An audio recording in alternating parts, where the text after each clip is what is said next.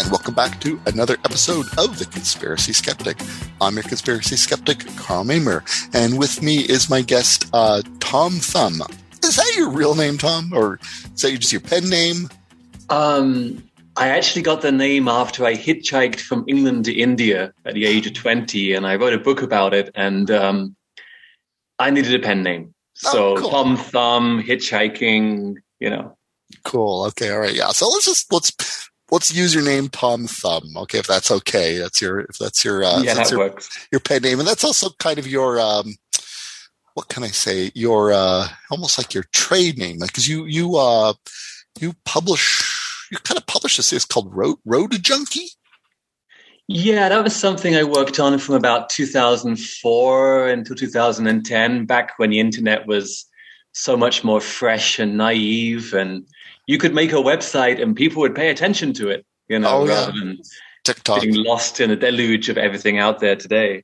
Cool. Yeah. Yeah. But yeah, you're kind of a bit of a traveler. You travel around and you kind of live, not live off the land, but you kind of, you get what seems like you get work where you are and then you move on to greener pastures. Does that kind of describe your, like the road junkie, aesthete and your own sort of philosophy? I mean, it's a pathology, to be honest. I started traveling at 18 years old, and I'm actually now living my 11th month in one apartment, which is a record for me in my adult life. Wow. Okay. So I've just been constantly on the move these last 25 years and always looking for a better place. Somewhere there must be paradise. And of course, you get there and you find that you bring everything with you, all your own hang-ups and stuff. So yeah. No, that probably kind of brings us to, why would he be in one place for, I don't know, say the past year? What's gone on for the past year? COVID, right? I would imagine COVID has kind of kept you in one place. And being a father. I have a 4-year-old girl now, and so I move more slowly than I used to. Very, very nice. Okay, right. Yeah. So, so you are do this road junkie, but you kind of contacted me because your COVID project, I guess this is your COVID project, right? You wrote a book called Science for Hippies, subtitle, An Alternative Guide to How We Know Anything at All. Did I get that right? You did. Yeah. You sent it to me, and it is. It's really good. It is obviously it's in a book about sort of science, from a skeptical point of view. You got a great chapter on conspiracy theories, how we know what we know, Dunning-Kruger, all that kind of stuff. It's really, really good book. I can say it's written at a really great level.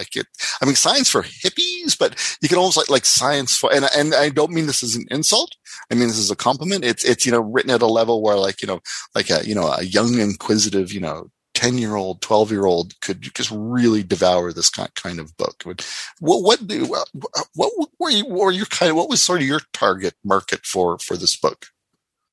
Well, that's pretty much who I had in mind, I think, because to be honest, the average rational mind development of a hippie or a new age person is a 10-year-old. Okay.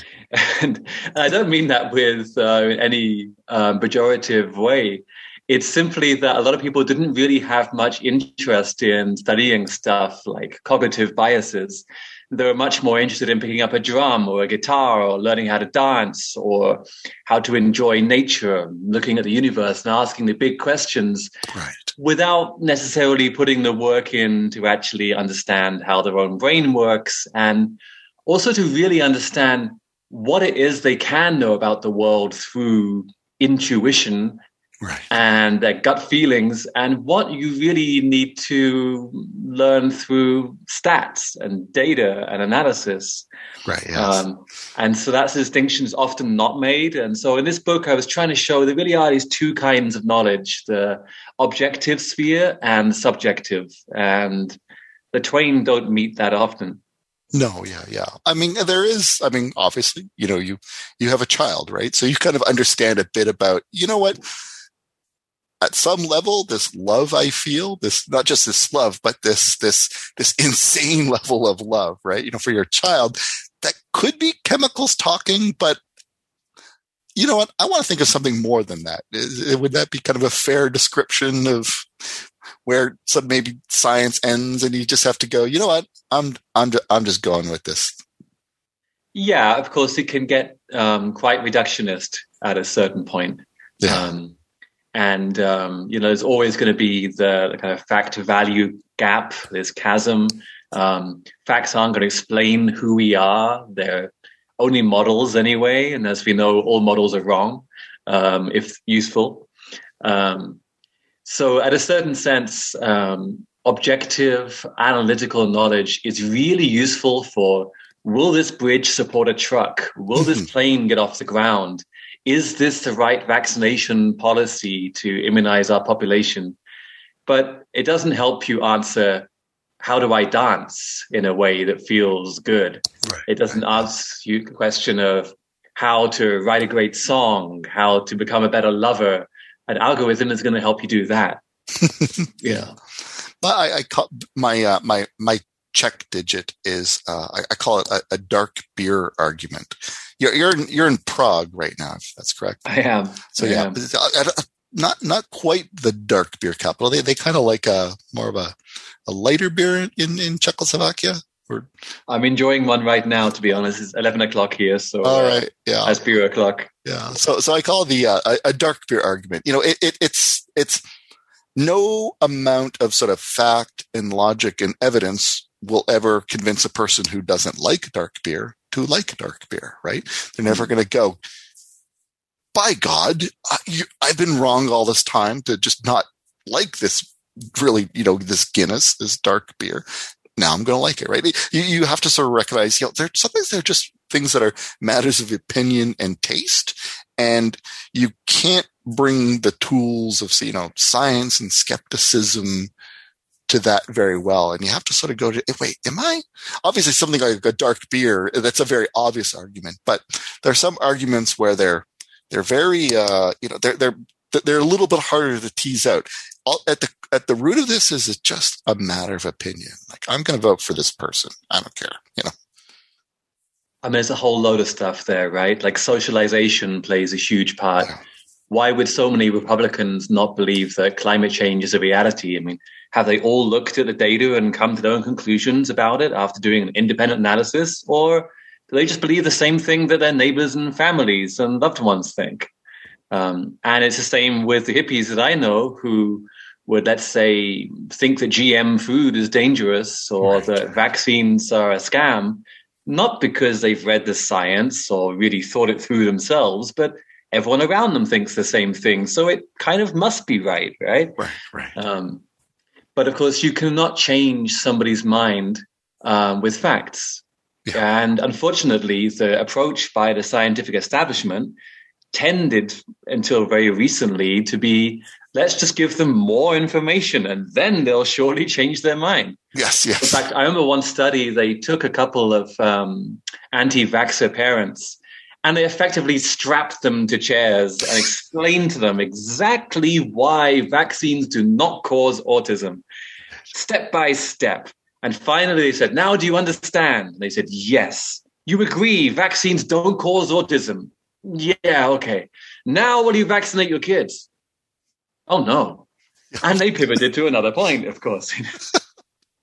Yeah. One of the hardest things I had to kind of get used to is I was sort of raised Catholic, and I was lucky. It was a very Canadian, very liberal kind of Catholicism. I always sort of joke, you're required to believe in God, but the divinity of Jesus was kind of left up to your own, your own judgment kind of thing, that sort of level of Catholicism. But the idea of where a friend had a baby. And then, I'm like, oh, what kind of, I'm an atheist by this point, and, she's an atheist. But then I'm like, oh, when are you going to have the baptism, and what kind of gift should I buy? And then she's like, well, I'm not going to get my baby baptized. And then I'm like, oh, it's going to be unclean.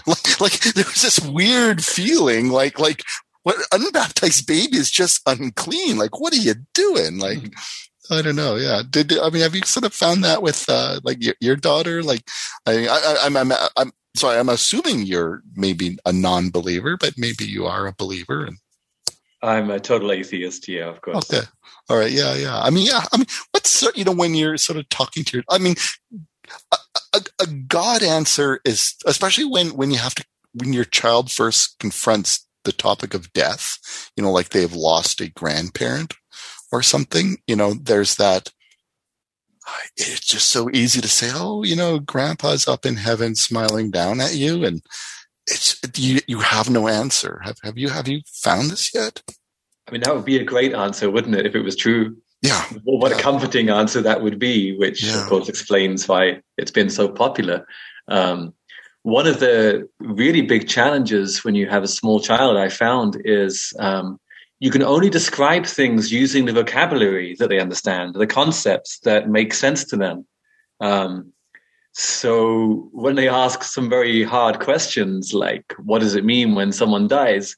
If you tell them they're going to die one day, that means tonight for them. Yes. Tomorrow, because there is no 50 years from now when you're 3 or 4 years old.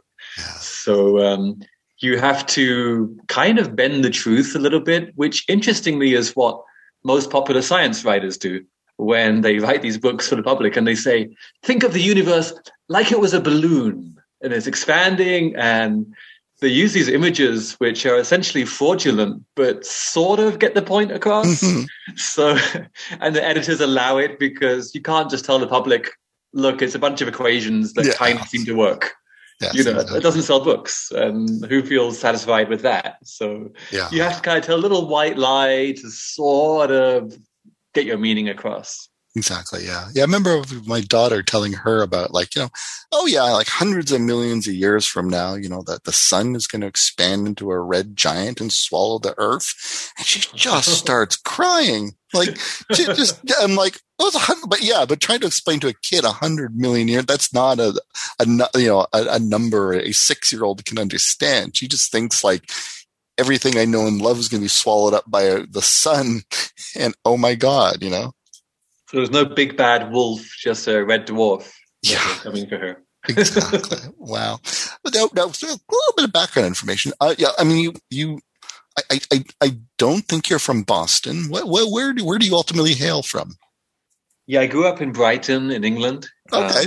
And I hit the road in about 1995. And right. Okay. I've hardly been back there since then. Right. And I was living in India some years, especially in the first part of my travels. And I was an out and out hippie myself in terms of, I was living without money. I was hitchhiking everywhere, taking lots of drugs, frying my mind with LSD and the dance parties and Goa. Right. And, I would be into Sufi poetry and meditation. And I really thought I was on a kind of a spiritual path for many years. Right. And what kind of pushed me towards science in the end was I was on the way to a hippie gathering in Israel in the desert, called a rainbow gathering, a few hundred people for 1 month in nature. And I was on a bus and I found myself sat next to this pretty Israeli girl, and I started talking to her, and I found out she was a medical student. Okay. And I have an open mind. I'm like, oh, cool. So we start talking. And at some point in the conversation, I mentioned how so many people had in fact cured themselves of cancer. Mm. And she said, no, they haven't. And I thought, wow, she's closed-minded. You're right. Yeah. But, it kind of stayed in my head. And the next time I was online, I thought, yeah, I better look up some of these names of these people who have done it. And then couldn't really find any. Yes. And the only places that were claiming that they had 7 different kinds of font on their webpage and were clearly not authoritative, And I began to realize I might be wrong about more things too. So maybe I should check this out. And swiftly realized I didn't know very much about anything at all, really. Oh, that's great. Wow. Yeah. Apart from how to write a good song, how to dance around a fire. I was very good at that. Yeah. I was going to say, like Joe Rogan has a lot of problems. I'm going to put that out there right now. Okay. Joe Rogan sometimes is not the best person to listen to or to be an opinion leader on a lot, but I did appreciate that. Joe Rogan used to be this very kind of like woo conspiracy talking. And then he was saying that he kind of did a show about like, Joe Rogan, a TV show about, Joe Rogan, conspiracy show or something like that. And then when he starts talking to these people, like, Bigfoot people and conspiracy people and UFO believers, he's like, Jesus, these guys got nothing. Like they just have nothing. And when I talk to the scientist guys over here, they got all the stuff, and I would not call Joe Rogan a skeptic or but it was, he did kind of move the needle somewhat for him on that, but. And he's an opportunist, of course, yeah. So he will interview whoever gets the most attention for him. Yeah. But he's not stupid. And eventually you begin to realize, hang on, these guys sound like they're making sense. And these guys are issuing death threats the moment that you show they're wrong. Yes, exactly. So, when you try to now kind of go back to, let's say your hippie community and like, well, one, I imagine you don't go up to people and go, vaccines work for these reasons. Like how has this sort of affected your relationship with your community? Well, it's ironic actually, because I make a living out of organizing events that, let's say, spiritually inclined people might want to go to. A little festival here in the Czech Republic. And I also organize meditation retreats in the Sahara Desert in Morocco. And so people assume it's going to be something purely hippie, and then they see this ultra skeptical, irrational guy organizing it. Deflates their bubble a little bit, I think. But what I try to do is never tell someone they're wrong or tell someone that they're stupid for thinking they think what they do. Apparently, I haven't got any data to support this, but telling someone they're stupid is not the best way to start your case. So when I wrote Science for Hippies, I wanted just to approach it with how do we know anything at all, in the hope that by learning how do we know anything and how do we think through things, that people might come to look at what they previously believed and see some of the holes in it. This happened to one guy, I forget his name, he gave a TED talk. He was anti-GM foods campaigner. He coined the term Frankenfood. Oh, he's the dude. Way back when. Okay. And then he was in an argument about climate change with some climate change deniers. And he wanted to research the science more so he could argue his case. And in doing so, he began to realize what an idiot he'd been about GM for so long. Right. And he had, at least the humility to admit it. And say so in a talk. Yeah, that's why I find that so many, I think one of the terms crank magnetism, where you just sort of gravitate to all sorts of different kind of crank ideas, and you kind of, you can go one of two ways, right? Like what you sort of went, and you're like, oh, geez, the sort of the reasoning I use for this, is the same as the reasoning this person who I know is clearly wrong is using for that. So maybe I'm wrong over here. You can kind of go that way, or you could go, oh, well, they must be right too, right? And then that guy over there who's talking about flat Earth, well, he has to be right too, because I can't apply, skepticism to him and then not apply it to my own set of beliefs. And then you just then enter this ever widening landscape of crankery, because you have to sort of realize what they're founding their ideas on is exactly the same thing I'm using. If you have no inherent sense of what is reasonable and plausible in the world, then you're a lost case, right? Yeah. So when I was writing Science for Hippies, I didn't want to jump straight in and say, well, of course vaccines are good, because I know that many people reading the book are going to hesitate about vaccinating their kids. But I had to point at someone to illustrate the ideas from time to time. So the flat earthers got it in several chapters, because if you think the world is flat, there's nothing I can say to you, really. Yeah. Like, there's just no way. There's no way back from that unless you realize it. Or it takes a more talented writer than me. But at least most of the people I know who are, let's say, anti-GM or anti-5G, most of them understand that the world is a globe. And so by pointing at the flat earth people and showing how they construct their arguments with big holes in them, the fallacies that they have, I'm hoping it might shine a light. People can go, but I say the same thing when I'm talking about 5G towers or Wi-Fi or whatever. I don't want to reveal too much of your book, but you do have a chapter, why conspiracy theories are mostly wrong, but also a little bit right. And yeah, I mean, that's true. Tell me more about this concept of conspiracy theories being mostly wrong, but a little bit right. Well, it's interesting, right? I mean, I've always been left-wing, a Chomsky reader from an early age. And, I'd read something like Manufacturing Consent, talking about how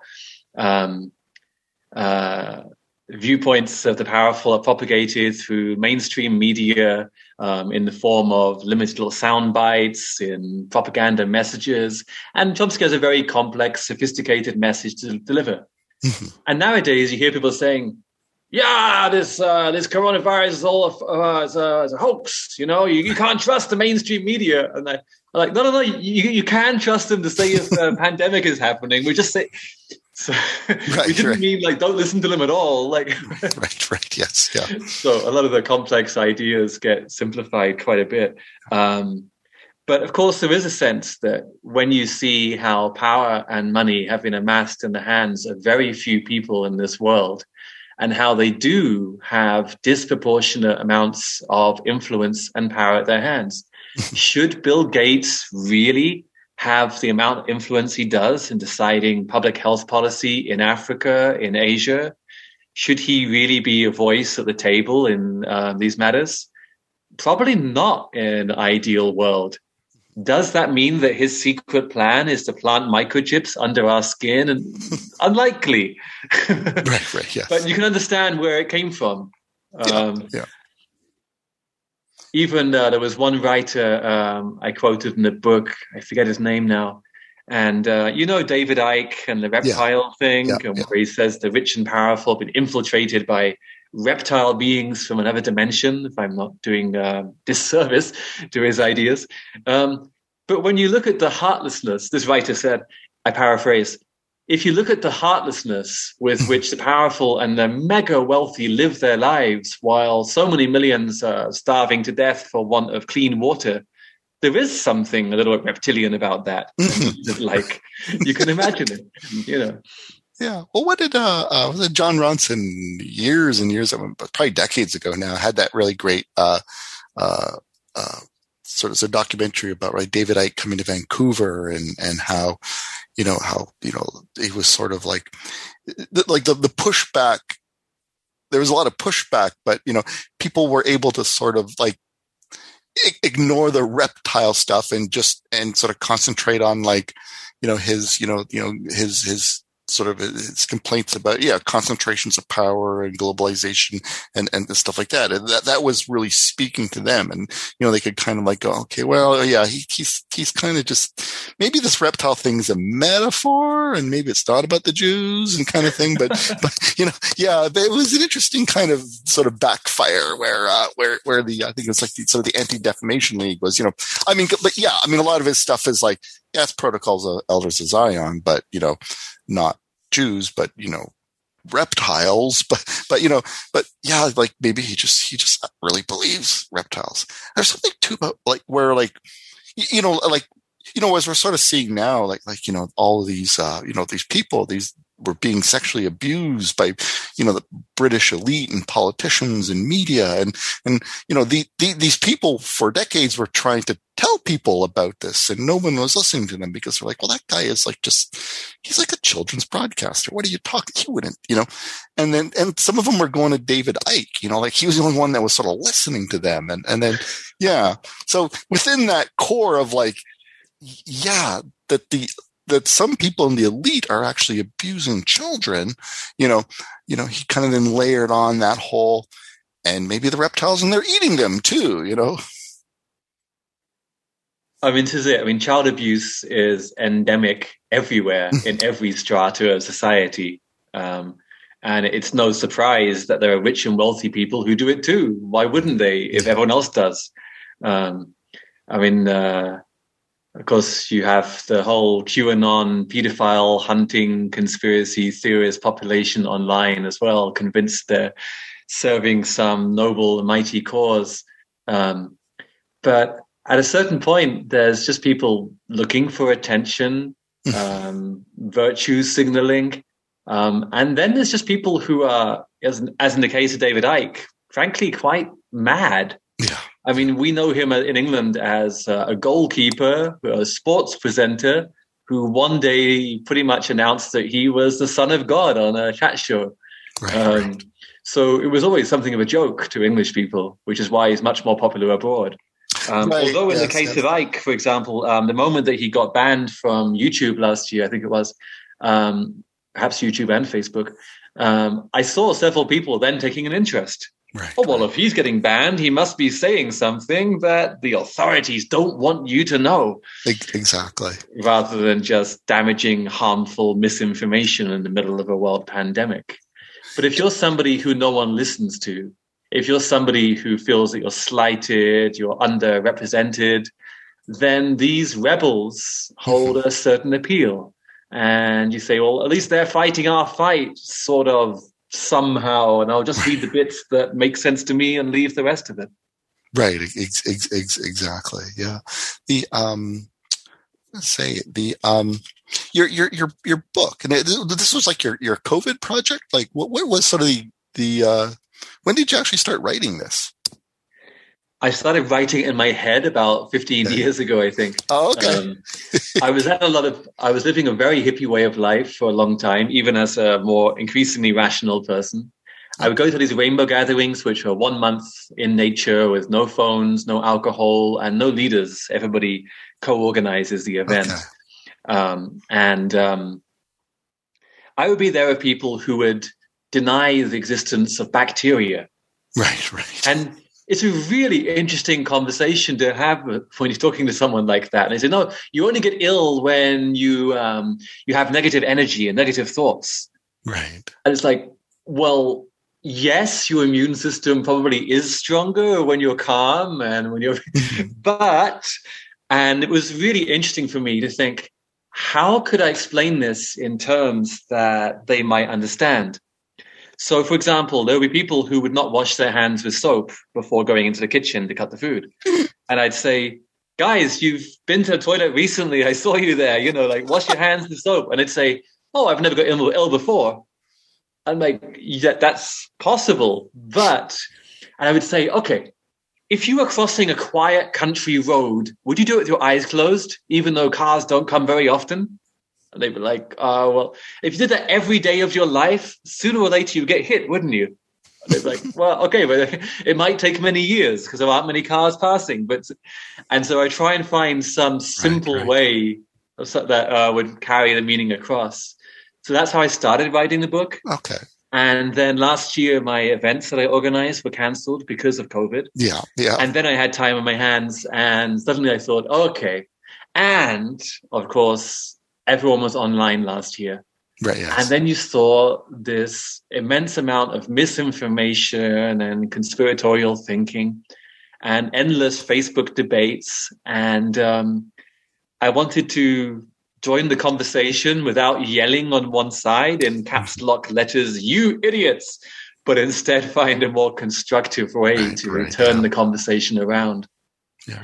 Of course, it's very interesting when you're watching these debates of people who say, science is, it's all a phony, it's all a hoax, they're all in the pay of big corporations. And they're using at least 15 different kinds of science to type their opinion furiously on their keyboard or phone. Yeah, I know. I always say it's like, if the scientific method was so broken, you couldn't have a cell phone, right? I mean, the amount of science the amount of basic science that had to go into that phone, to get to a phone is incredible. And if science was so broken, that people just can, publish things because, it's a lie, but they're part of the club. And, we wouldn't have this. Like, then you have to kind of, they have to kind of then move the needle. Like, well, yeah, okay. All the science that led to this phone, well, that's the real stuff. But, this stuff over here about, vaccines or climate change or, 5G, no, that's where it's really corrupt. They kind of got to compartmentalize that a bit. Yeah, you can't have your cake and eat it too. So yeah. When someone says to me, really, I want to vaccinate my kids or I won't get the COVID vaccine, I'm like, great, give me your phone. And here are 2 halves of coconuts with a bit of string between them. Yeah. And over here's a magic carpet. That'll take you on holiday next year. And that's fine. Wow. That's what you want to say, but this, of course, doesn't work. If you belittle somebody, it's you've lost all your higher ground straight away. But instead, I read one great article on how to change people's minds, and it basically said, first, be sure that you have a right to and that you know what you're talking about. But and probably it's a lost cause. But if you want to try to get people thinking about the great unread library, as in all the stuff they haven't read or thought about or considered yet, and invite a curiosity. Because essentially, you cannot change somebody else's mind. Only each person can change their own mind. Just like I did, for example, when I thought people could cure themselves of cancer through meditation. And then I had to admit I was wrong. But when I was told I was wrong, I didn't believe it. I had to do it by myself. We're proud, vain creatures, right? Right. What was the your book? What was like the hardest chapter to write in your book? Pretty much every chapter. I've written 5 or 6 books now. Okay. And they were all really a breeze to write in comparison to this one because I couldn't write anything that was wrong. Right. Okay. And so it quite frequently happened that I had to read at least an hour for every page that I wrote. Yeah. Just to nail something down. And there was a lot of stuff that I found as I wrote the book that I was wrong about. Right, okay. Things I was quite confidently been telling people for years around the fire or at dinner parties, and I found out I was talking out of my ass. And I was like, when you actually do the research into it, I don't mean in this, do your own research, come to your own conclusions, watch a video on YouTube. Not this angle, but actually read the people who know what they're talking about. And then I realized that, just as you go along in life, you pick up a lot of misconceptions and myths that you took on great authority from somebody who was influential or who mattered in your eyes. And then the truth may not be that. So I had to do a lot of research and a lot of reading. And I was terrified of making a fool of myself because I haven't even been to university. I don't have any science education. So there's nothing original in the book. There's no insights that anybody else couldn't give you. Right. It's just packaged in a different kind of storytelling, essentially. Yeah, no, hopefully it's readable and funny or whatever, but it's not that I know anything that anybody else could know. Yeah, no, yeah, like I say, yeah. I mean, this is, it's it's like it's just a really great primer, and like I say, it's not written. Yeah, it's not unapproachable. It's just it's a very kind of thing. Like my friend in the UK, Haley Stevens. She was sort of asking me, "Hey, Carl, do you know any kind of like for like kind of her teenage coworker who's seems to be going down this conspiracy path?" And she's like, "Do you know any books for him?" And that's what. And then I emailed you. I'm like, can I send this PDF to my friend Haley and she can give it to her teenage coworker friend? Because I thought this would be kind of a really good book for that. And this book, are you trying to sell this book, or is this just like a? I am, and I'm not. I mean, it was a year of work. Yes, and, it's nice to be compensated for your work. Especially when it was so hard. So the book is available on Amazon in most countries. Okay. But if anybody hasn't got the money to read the book, I'll gladly send them the PDF, and feel free to do so too. Oh, okay. In a certain sense, I would like the book to get out there. So I don't know if it's public service if you're also trying to make money out of it, but Try to claim both of them there, but eventually I might just make the book completely free, but it would be nice to get a bit of recompense first. Well, let's see. The main thing I want to get across on the book, Science for Hippies, is that everybody thinks they have a good sense of humor. Everyone thinks they have good taste. Everybody basically thinks that they're smart. I mean, the worst insult you can tell anybody these days is you're stupid. Right. We have a million different formulations for it, jackass, dumb, whatever, idiot, imbecile, everything you can shout at anybody. But everybody basically thinks, I might not be book smart, but I'm basically smart. Street smart. I might not be, a professor of physics, but I know what I'm talking about. And I've got a hunch that it's like this. My gut tells me that. And what I really wanted to get across to people was, no, you're all a bunch of idiots. We all are. Even the clever people are idiots when they're not talking about the one precise thing that they've studied all of their lives.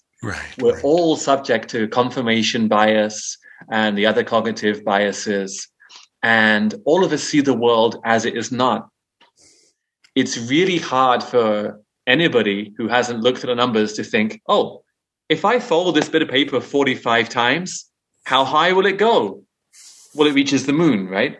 But that's almost impossible to really understand, except that the numbers tell you so. And the one thing that I've learned as I've learned more, which is what the Dunner Kruging tells us, is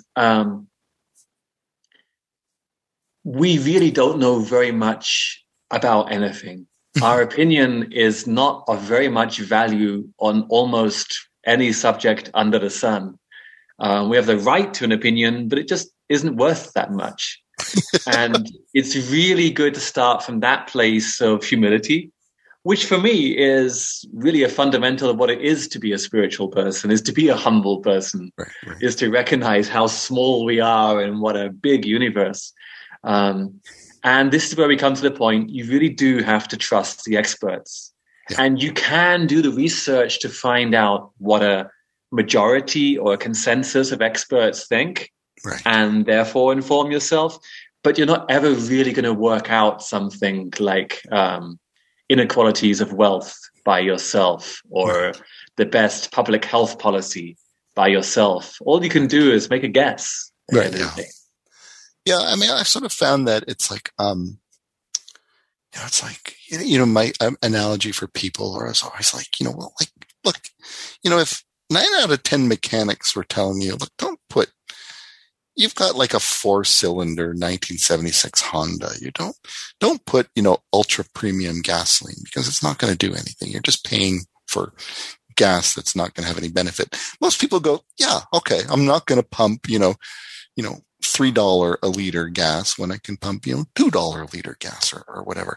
And then, but then it's like, so many people have like, almost like, kind of like these sacred cows. So it's like, especially like food, it's like, people can be listen to the experts. And then when it comes to like, actually, just mowing down on blueberries, thinking you're getting all these antioxidants, it's, the science really sort of says that you can't kind of supplement your way out of things, that you just eat a good, well-balanced diet. And people just really kind of freak out at that sort of stuff. People even who are just very skeptical, very rational, sometimes things like, food can be a very personal, woo-filled topic for people that they don't want to abandon.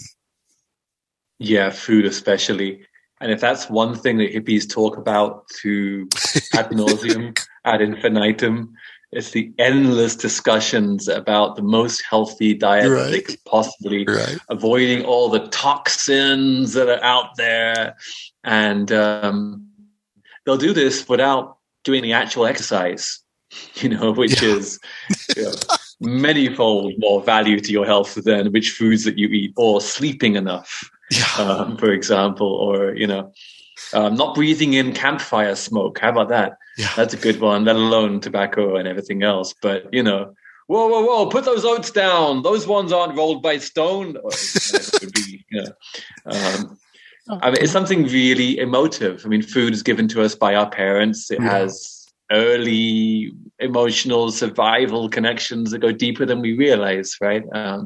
Everyone has comfort food that they ate when they were little, regardless of its inherent value. It just means something to us. Yeah, I mean, I used to work for my student radio station at my university, and it might be hard to believe, but most people who worked at the radio station were, they're vegetarians, and not to knock vegetarians, but at the same time, they did a lot of drugs and drank a lot and smoked a lot, and it was sort of like, but that hot dog at our your early summer radio station barbecue, that's the thing that's going to kill you, So I was staying in an apartment in Berlin when I was hitchhiking 15 years ago, and there were a lot of travelers passing through, and one long-haired Swedish guy came into the kitchen and he said, excuse me, I just wanted to say, puffing on his cigarette, I just found some toothpaste in the bathroom. It has fluoride inside. Oh. And fluoride is like, I was like, dude, you got a cigarette between your fingers and you're lecturing us about fluoride? In your transition, from, I don't know what you would call it, from hippie to rational hippie, what was the hardest thing to let go of?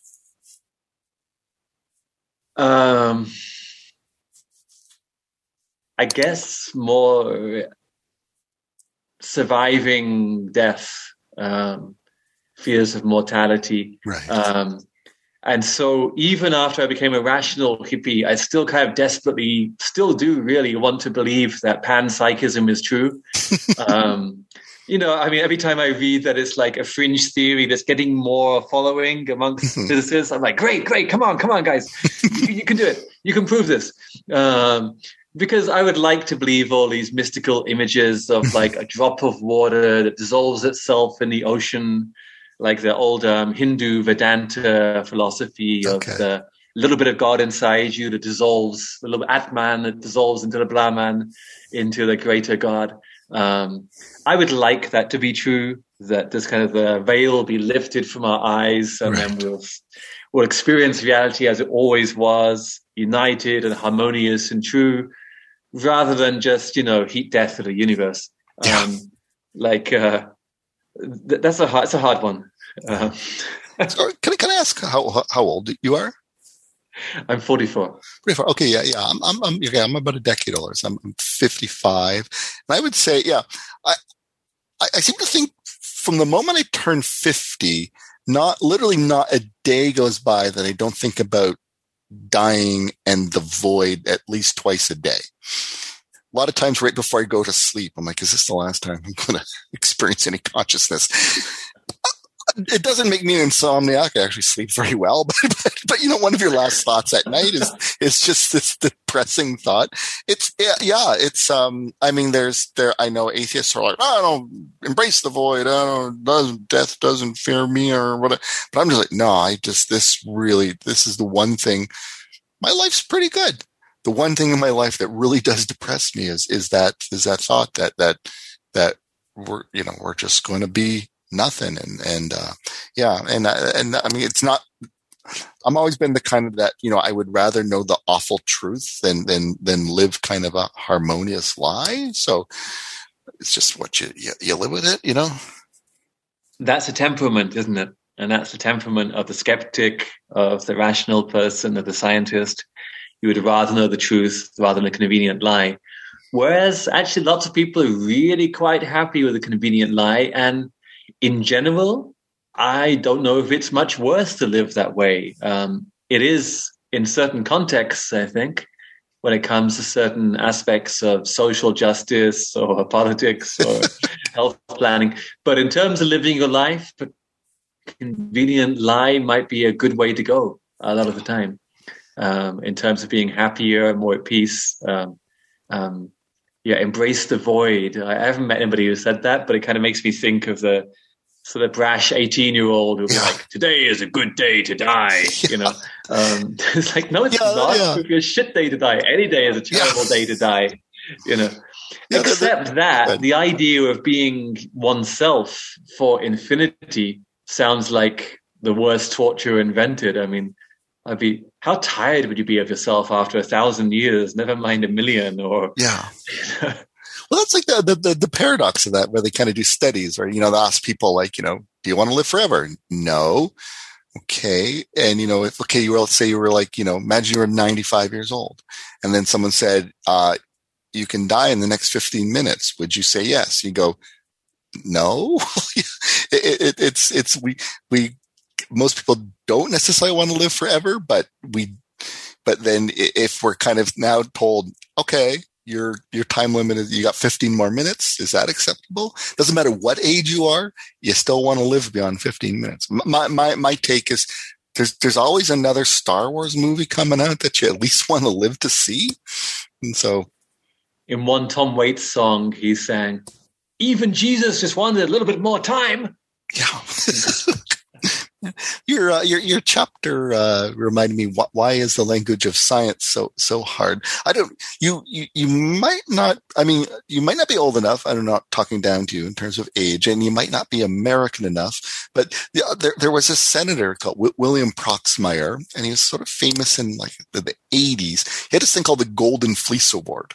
And what he would do is, it wasn't really him, it was sort of his assistants that would kind of research how the U.S. government was spending money, and then kind of award this golden fleece to people who he thought were bilking the U.S. government. And a lot of times he gave it to scientists. And obviously him and his team could not understand the actual article, but they would just go, this sounds stupid, this experiment. Like, why are we worrying about, why are we worrying about, whether, I can't remember some of them, but why are we worrying about this thing? And not sort of understanding that, when you kind of read just the title, it sounds a little crazy, but when it sort of deep down, it's like, oh yeah, this really affects like, farmers, their ability to, increase crop yields and things like that. And what happened was that he wouldn't pick on the hard sciences, like physicists and stuff, because those journal articles were impenetrable. So he was always picking on social scientists, because you could at least kind of read them. And then what they started to do in response, because nobody wanted to get a Golden Fleece Award, because that literally killed your career. You could no longer get funding because you got a Golden Fleece Award.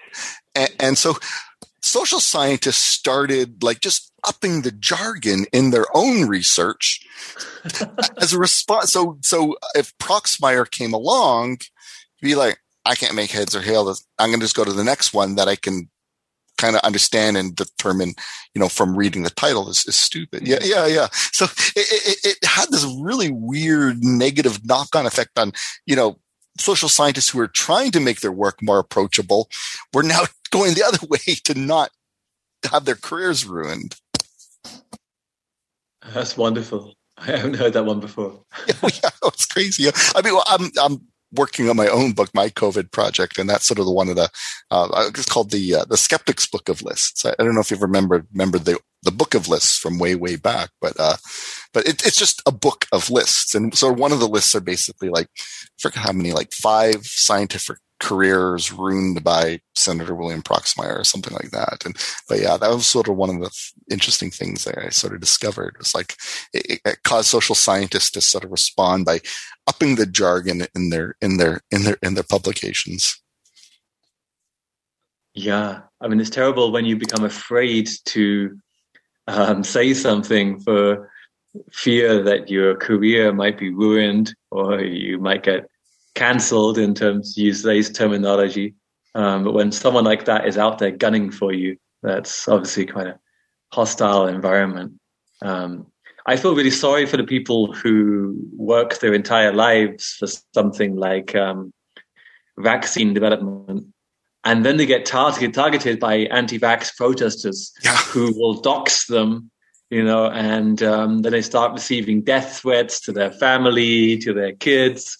And these are people who are basically just trying to make sure that people don't die of a terrible disease. I mean, who could possibly be against that?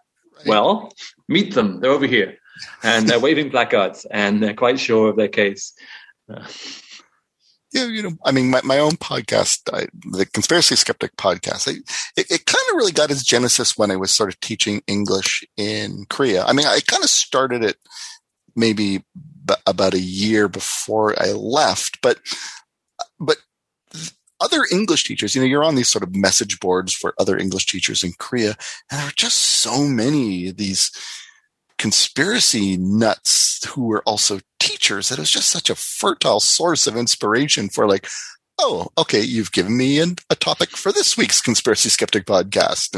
And have you sort of found this among the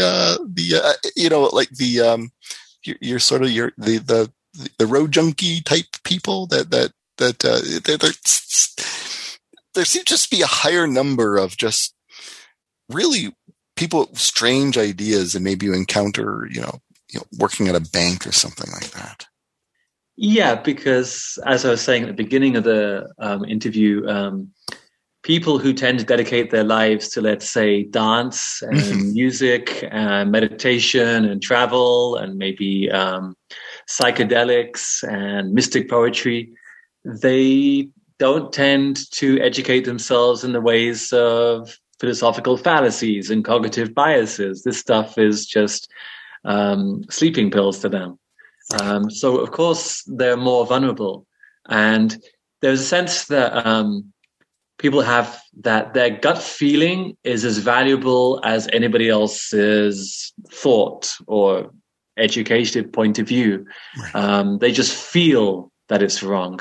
And so, for example, the other day I saw on a debate with a couple of hippie friends, and one guy was posting saying, one of the many kind of reasons that he thought the COVID vaccine wouldn't work or was unnecessary.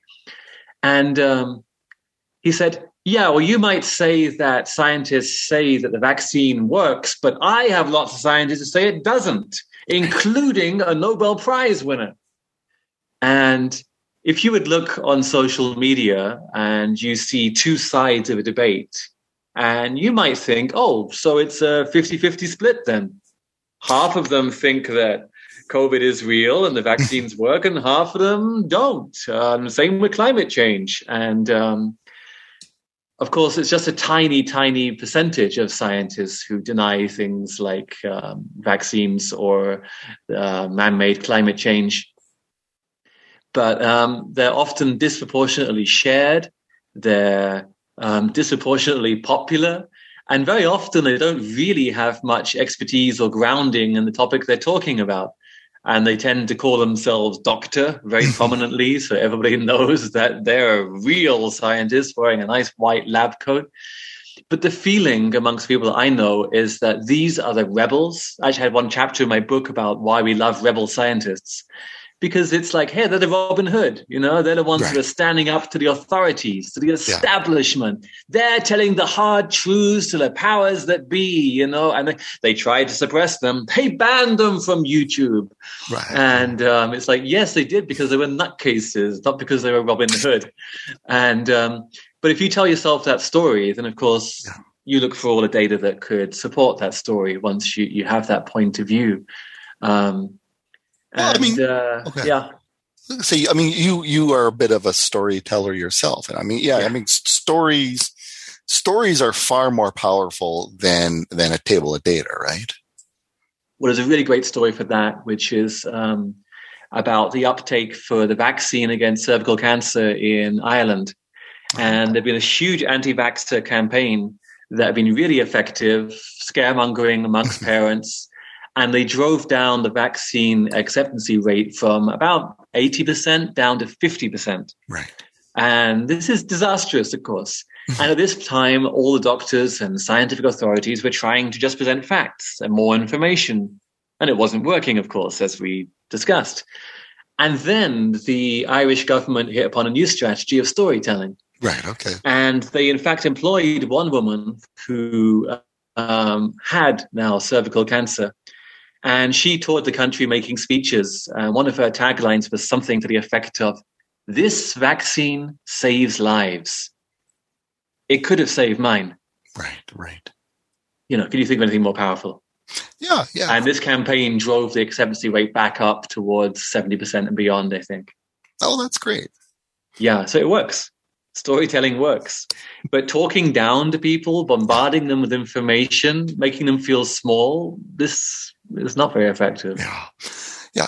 I mean, for my own part, when I kind of engage in sort of debates online, and it probably less so now because it's not, the days of the message boards are kind of gone. It's all like, your echo chamber of Facebook friends and, Instagram and stuff like that. And it's very hard to sort of be a real keyboard warrior just tapping into a phone. But back during the message board days, like I enjoyed talking to these people because I knew I was never going to change their mind, but they were really great at teasing out your own assumptions. Like, okay, yeah, the universe is, 14 billion years old.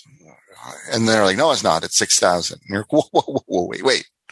Yeah, okay, how do we actually know, right? How do we know the universe is 14 billion and not 6,000? How do we know what we know? And I love debating them because they just, they so challenged all of your basic assumptions, and it really made you run and to figure out, how do we know what we know?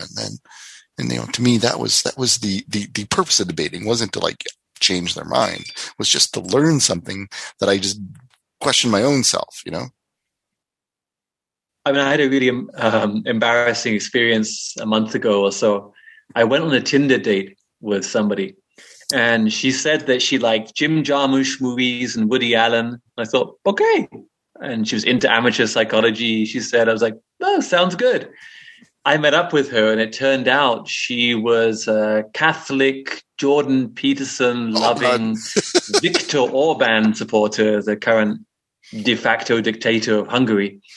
And, I was like, why are we even breathing the same air? How did this happen that we're in the same space walking in this park together? And we walked and talked for a while, and she said, oh, you probably just read that in The Guardian. Like, yeah, I probably did. And that's why I think this way. And you think the way you think because you read it in whichever publication you favor. And really, what's the difference? I base my opinion upon people that I trust, and she bases her opinion upon people that she trusts. And one of us, at least in certain cases, is right or wrong, but who's to say? Yeah. I mean, sometimes when you're debating with people, you have to kind of be like, before I even talk to you, like what are you going to accept as an authoritative source? And if it's just going to be like, natural news, it's like, okay, thank you. Goodbye. How far can you go with that? Right.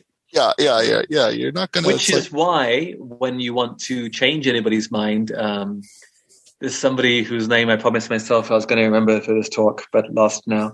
She's quoted on xkcd.com. Okay. She's a Christian scientist.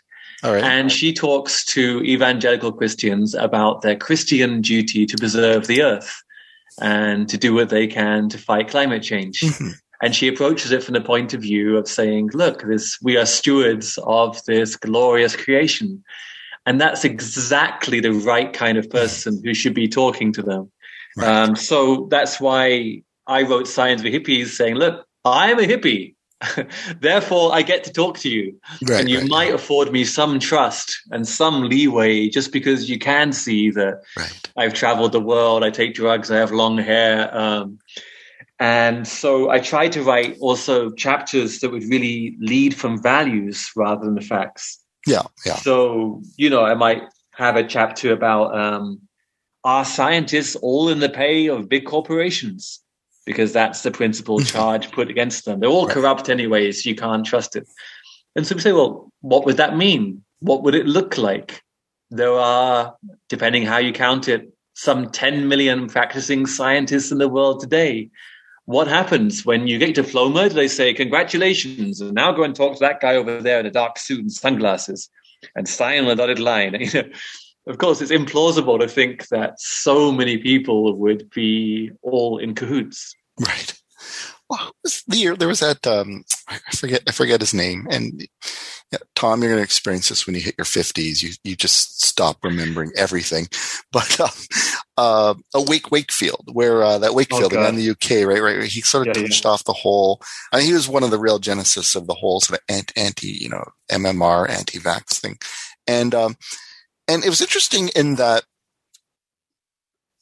despite his paper being torn apart in terms of the logic and facts and stuff like that, what shifted the needle in public opinion wasn't that his paper was just a shitty paper, was when people found out he was just making money from a lawyer who wanted to launch a class action suit. Yeah. And he kind of had his own vaccine he was trying to patent to make money, so it wasn't so much the facts. It was when people learned about, oh, well, this guy is just as skeevy, he's even more skeevy. So, I'm going to discount him now. It's just this weird, it's like, I always sort of, I think Penn Jillette's line was, the difference between a skeptic and a cynic. As a skeptic, I will question the evidence you use to form your belief, whereas a cynic will question the motivations for your belief. And but sometimes just moving the needle is just like really the person's motivations are, and this is probably why the other side uses it so much. It's very powerful to them. You're just trying to line your pockets with money. So therefore I will discount everything you're saying. That was actually in this Tim Harford article, The Undercover Economist, on something like why facts don't change minds. And he said the two ways that you can change someone's mind, or they can change their own mind, is A, through curiosity, if they genuinely want to know. So I know with Science for Hippies, I'm not going to change the mind of any conspiracy theorist. Right. There's no chance whatsoever, really. 1 in 10,000 maybe. But there's a lot of people who are just curious, who've heard stuff that sort of seems to be right to them, but they don't know yet. They haven't emotionally invested in a point of view yet. And they still have to go, oh, now I get it, if they would read it laid out. But the second way that people can change their minds is if they feel like they have been duped, cheated, misled. And that goes, oh, what? I've been scammed? Okay, that's it. And they can flip overnight from believing that the Pope is God's representative on earth to being, just some strange guy in a dress. All